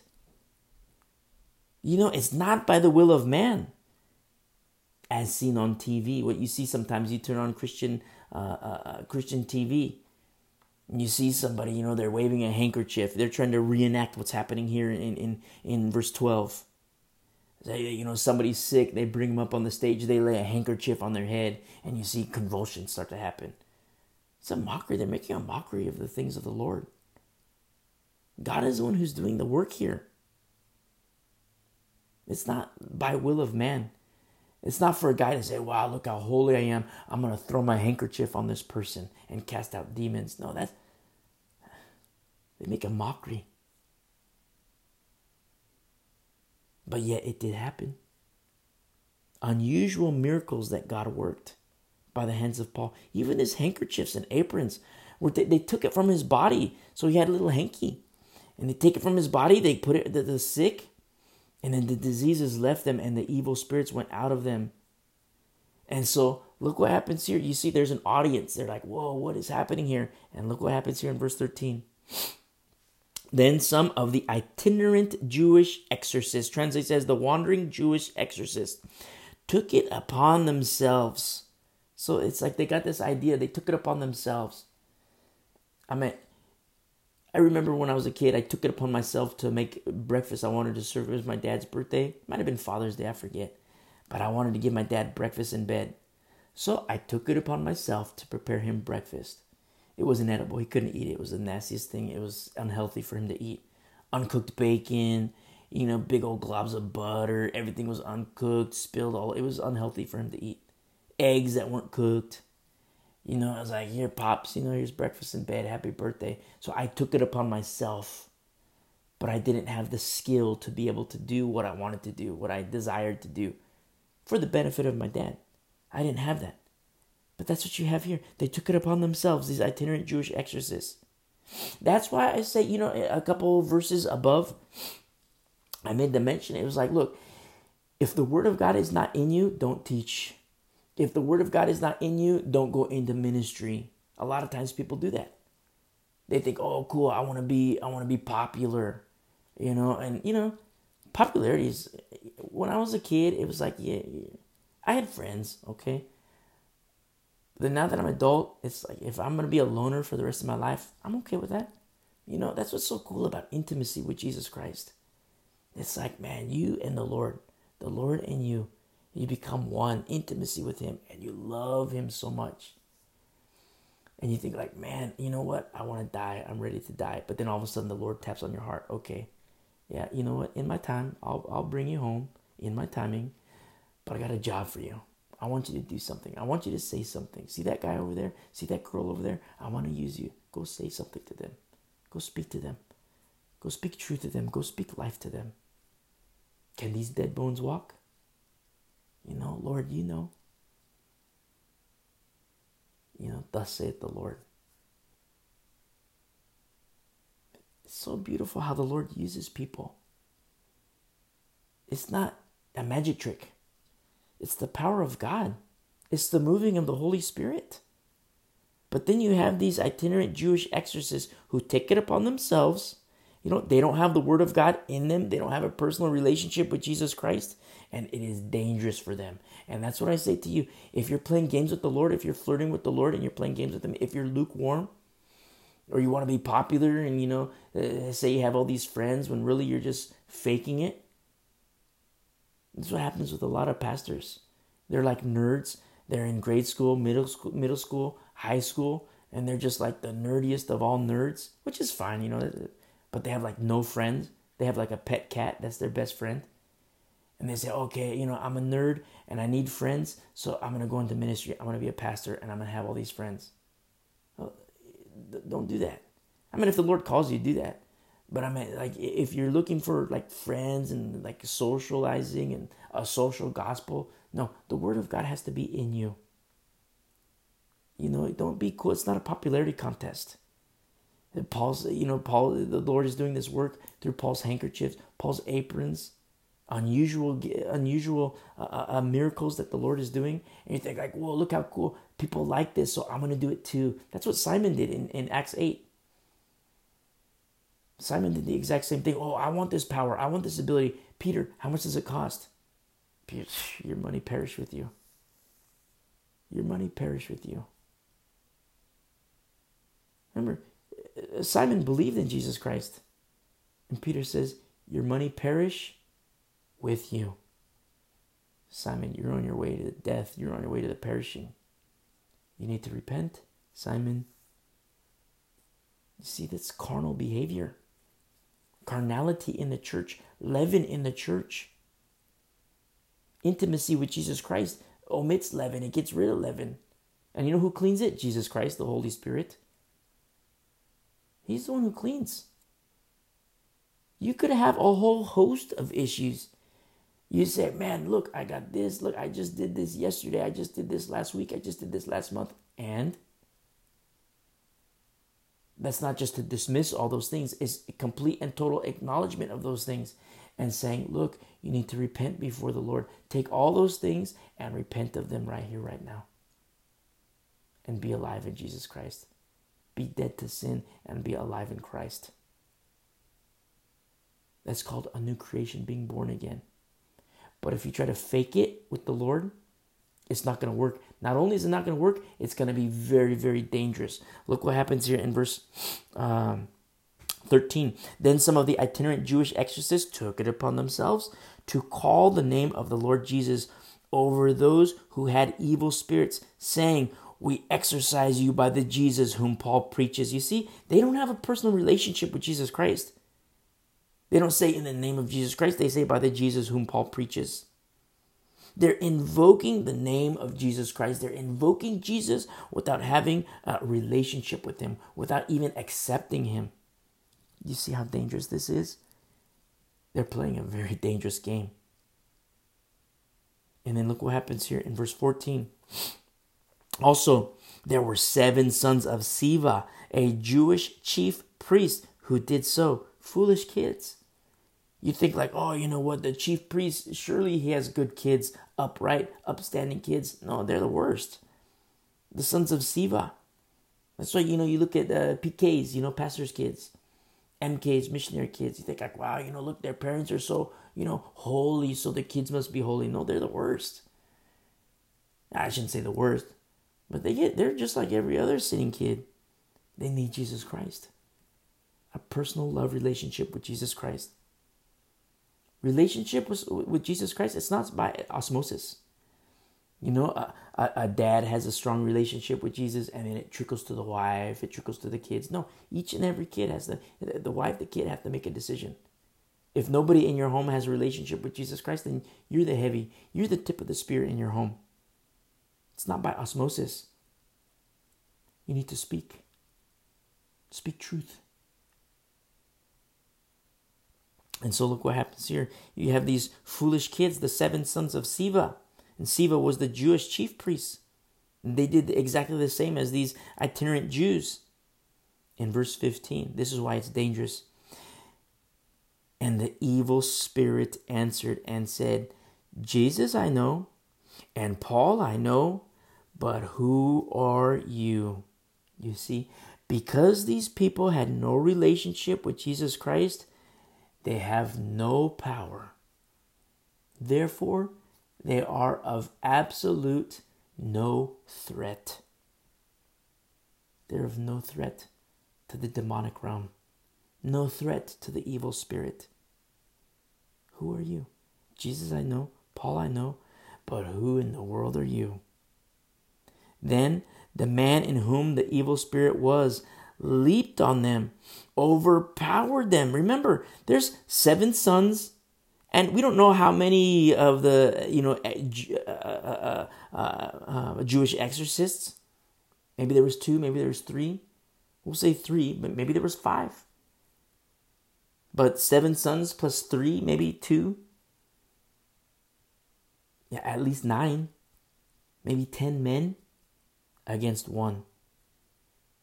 Against 1. I mean, you think, okay, 10 guys against 1 piece of cake, that one guy is toast.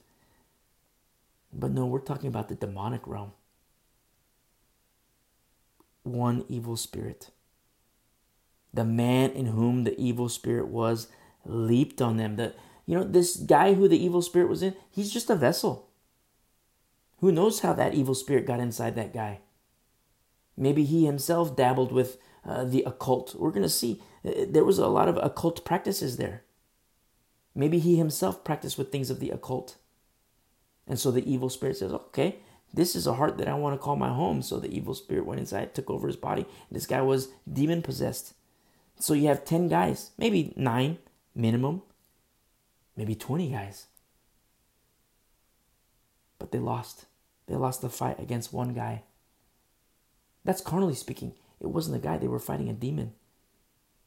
They were fighting an evil spirit that leaped on them, overpowered them, and prevailed against them, so that they fled out of that house naked and wounded. You see, remember, because they have no relationship with Jesus Christ, they have no power, and they are of no threat to evil spirits. How many people do you know like that? No relationship with Jesus Christ. Deep. No personal love relationship with Jesus Christ. No intimacy with Jesus Christ. But then they try to go out on the front lines. And what happens? They become overpowered, and the evil prevails over them. You see it though? You see it. We don't need to have imagination to see these things. It's like, wow, you know what? This happened with this guy. That happened with this lady. You see it. Thus fulfilling the things that we learn in Holy Scripture, especially in regard to spiritual warfare. What these guys wanted to do, the foolish kids of Sceva, the Jewish chief priest, and these itinerant Jewish exorcists, what they wanted to do, they couldn't do. But a handkerchief could do. But an apron could do. It was God doing the work. You see, it's God's power. It's very important to understand these things, because as we get further into the last days, not only is it going to get darker and darker and darker, but evil is going to get amped up more and more and more and more. And where are the warriors? That's what I want to know. Where are the fighters? In the spirit. I'm not talking about beating a guy up. I'm talking about beating evil spirits up in the name of Jesus Christ. Casting demons out. Healing the sick. Where are they? Will the warriors please stand? That's what I want to know. Where are the warriors? It's almost like over the last decades, The church has been prepped for such a time as this. The church has been sung sweet satanic lullabies to cast us into a deep sleep. When in the last days we need to be wide awake, on guard, ready for a fight, equipped for a fight. Many Christians today, many in the church today aren't prepared for a fight. Many. That's probably an understatement. Many, if not most, are unprepared for a fight against evil spirits. You know who I blame? Pastors. 100% I blame pastors. Because they're not teaching. Even some pastors who say, oh yeah, the work of the Holy Spirit, the gifting of the Holy Spirit, the moving of the Holy Spirit, that was for 2,000 years ago for that dispensation. It's not for today. You know how dangerous that is to the last days believer? For a pastor to not equip the saints? You know how dangerous that is? I don't say, it's not for 2,000 years ago, it's for today. Where in the Bible do you see an expiration date on the moving of the Holy Spirit? You will not find it. You won't find it. So you hear pastors, you hear teachers, so-called pastors, so-called teachers, parents teaching their kids these things. Oh yeah, kid, that was for 2,000 years ago. That was for that dispensation. You're killing the faith. If you play that game, you're killing faith. You're killing the substance of things hoped for, the evidence of things unseen. You know what I say? To the parent who tells that to their kids, to the elder who tells that to God's people, to the pastor who tells that to God's people. You know what I say? Woe is you. Woe is you. If that's you, if you're a pastor listening to this, repent. You're a pastor, you're an elder, and you're listening to this, and that's what you've done to your church, your flock, God's people, repent. Get your heart right with God. And then correct things. Get the people right with God. Equip them. Train them. Teach them how to fight. Maybe get somebody else because you need to learn how to fight too. The last days are going to be straight up insane. Insane. I might do a topical message about the rapture of the church. Because there's a lot of people, I have these conversations with people. I don't have to worry about it because I'm not going to be here. I don't have to worry about it because, we're not going to be here. Whoa. That's dangerous. Very dangerous. So, maybe pray about it, maybe. I'll pray about it. Let's look what happens here in verse 17. In closing, this became known. So what happened? It's like the evil spirit leaped, overpowered them, and prevailed against them so that they fled out of that house naked and wounded. This became known. Think of like 10 guys minimum. 10 guys minimum. Our old pastor in California, when we lived in Southern California, he was a chaplain in LAPD. And so the LAPD, they meant to go arrest this old lady. And, the two guys, a cop car pulls up and goes in to arrest this old lady. And they couldn't arrest her. She was too strong for them. And so they called for backup. So you have 4 guys now. They couldn't arrest her. And so one of them was a Christian. One of the cops was a Christian. He says, you know what? This isn't right. It was just demonic. He knew that it was demonic. So they called my pastor. And so the pastor, he came up there with the co-pastor. And so you have these 2 pastors going up, and they said, okay, clear the area. And cops, get our side. He talks to the Christian cop, says, okay, you go over here, you pray. And so, he goes, and the demon left. They go to the woman, and it was like exorcism. Straight up. It's like, they cast the demon out. And so when the demon was gone, they talked to the old lady. She became a Christian right there. They talked to the old lady, and they said, look, you have to reap what you had sown. You're going to get arrested now. And so they called the cops. The cops came, and then they arrested her. They were able to put the cuffs behind her back. They put the cops in the front. They were able to put the cuffs on her. They couldn't do that before because the demon was in her. The evil spirit was in her. That's why, when somebody is freed from an evil spirit,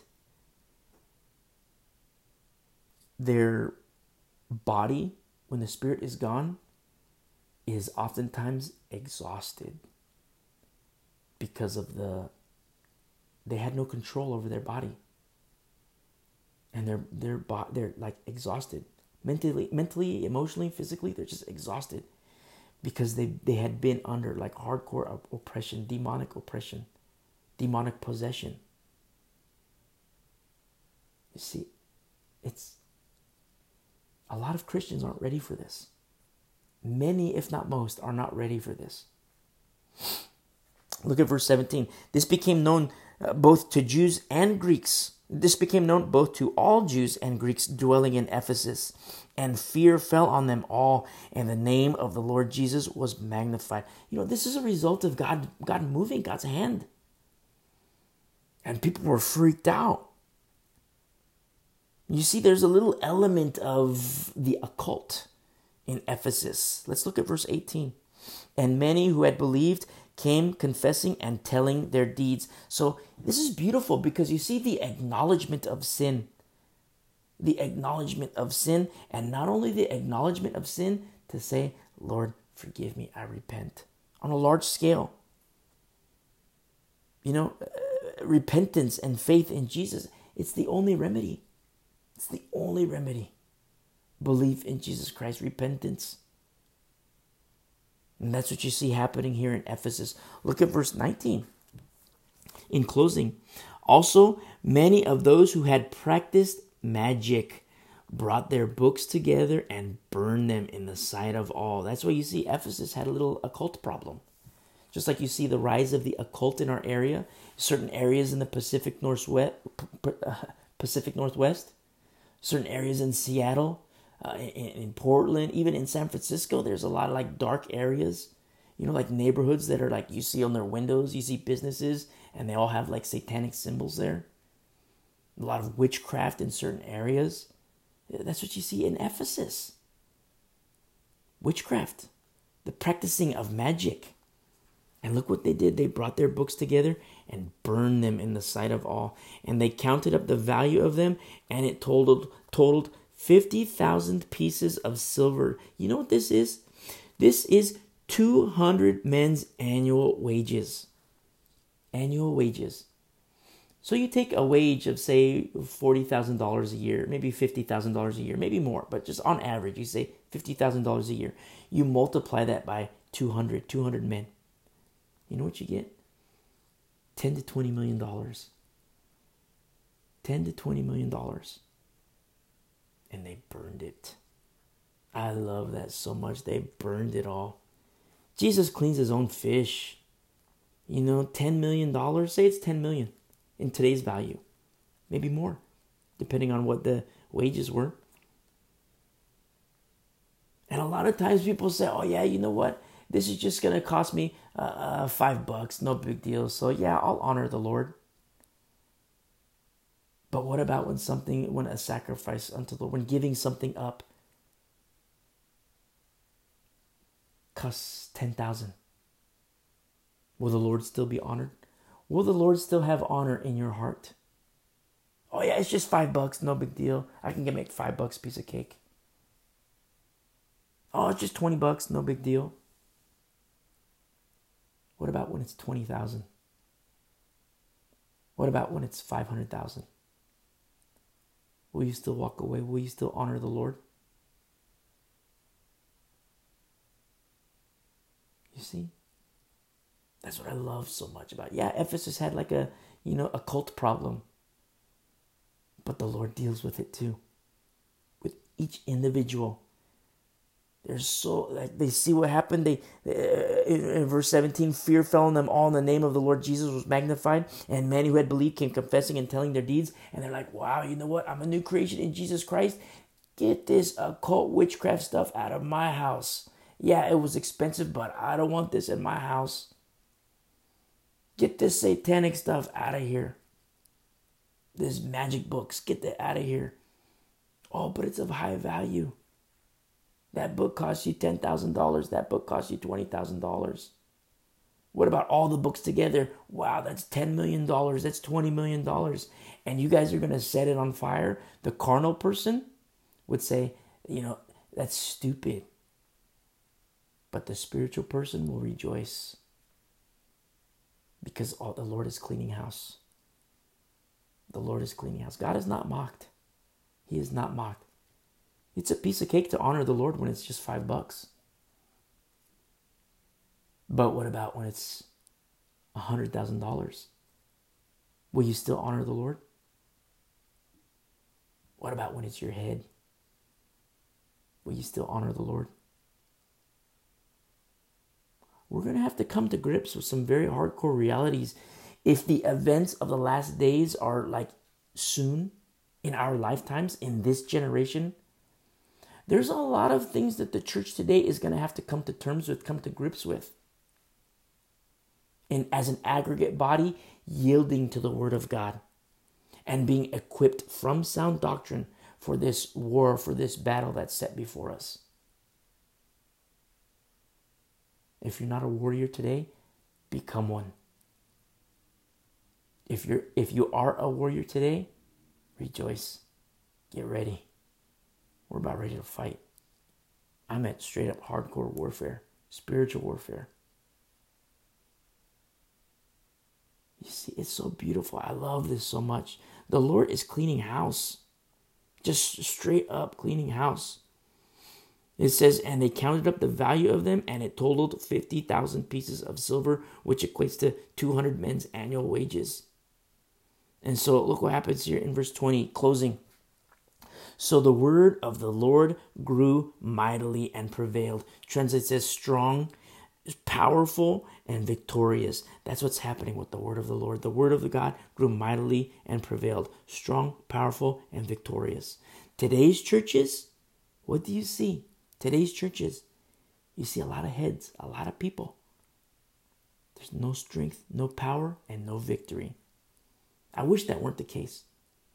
But on a large scale, in Christendom, what do you see?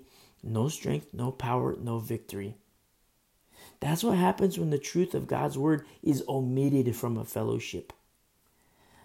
Holy recipe, the holy recipe as outlined in Holy Scripture, can never, ever, ever exclude the truth of God's holy word. It's a holy recipe. Another interesting note that we see here in Ephesus, a lot of people today, don't judge lest you be judged. Just love people to Jesus, which is fine. You can show the love of God and you bring people to Jesus Christ and attract people to Jesus Christ. That you can do that. It's completely, entirely possible to love a person so much that you show them love, and all of a sudden it's like, wow, I want this. This guy's the salt, this guy's the light, this lady's the salt, this lady's the light, and I want what he has, I want what she has. It's perfectly fine. But the Ephesian church, they were freaked out. They were terrified to Jesus Christ. Look at verse 17. This became known both to Jews and Greeks dwelling in Ephesus, and fear fell on them all, and the name of the Lord Jesus was magnified. They were terrified. Terrified, straight up. A lot of people say, oh yeah, don't talk about hell. Don't talk about, God's wrath. Don't talk about, the tribulation. Don't talk about the Antichrist. Don't teach. Pastors even told me before, from a big church here in town, one of the pastors contacted me, wanted to do a little private study in the book of Revelation because he was going to do a study in Revelation. And so he wanted to have a little Bible study. And he ended up not teaching the full aspects of Revelation. You know the reason why? He didn't want to scare people. He didn't want to scare people. And it kills me. Because there are aspects of God's word, the entirety of Holy Scripture, that terrify me. There's scary aspects. And people always say, oh yeah, just love people to Jesus. Don't talk about judgment. Don't talk about wrath. Don't talk about the Antichrist. Don't talk about the mark of the beast. Don't talk about Christians getting their heads chopped off. Don't talk about persecution. Don't talk about any of these things, events of the last days. Just love a person to Jesus Christ. Well, we're at the stage in this global sphere where the events of the last days cannot be avoided. Cannot be avoided. And there are some freaky aspects of it. And if someone gets terrified to Jesus Christ, praise be to the Lord. Such is the case with the church in Ephesus. They were freaked out and they were terrified to Jesus Christ. Whether a person comes to Jesus Christ because of love, or whether a person comes to Jesus Christ out of fear, or whether a person comes to Jesus because they are straight up terrified, that's fine. My whole goal is to get somebody to Jesus Christ. If you're not a Christian, if you're listening to my voice and you love Jesus Christ, praise be to the Lord. You're falling in love with him, praise be to the Lord. Come to Jesus, accept him as your Lord and Savior. If the things I'm saying terrify you and freak you out, praise be to the Lord. Come to Jesus Christ, accept him as your Lord and Savior. And it doesn't end there. Abide in Jesus Christ and he in you. You see? It's so beautiful. It's if you come to Jesus Christ for whatever means. By whatever means. Whether it be out of an abundance of love or maybe an abundance of fear. For me, it was a little bit of both. And mixed in with shame. It was an abundance of fear, an abundance of love, and maybe even more so an abundance of shame. I just felt so filthy. Like I could take a million baths, a million showers, and have Brillo pads, and I would still be filthy because my filth was in my heart. And you know what happened? The Lord cleansed me. By his blood and the power of the Holy Spirit, he cleansed me from within, deep within. And he'll do the same with you. And when you have the word of God in your life, the word of the Lord in your heart, the word of the Lord in your mind, remember, the word became flesh. When you have Jesus Christ in your heart and in your mind. Just as is written here in verse 20, the word of the Lord grew mightily and prevailed. That's my prayer for you. That as you grow in Christ, that you grow strong, that you grow powerful with the oil of the Holy Spirit, and that you're victorious. We're going to end our study here, and Lord willing, we'll pick up next week in verse 21. God bless you. Love you guys.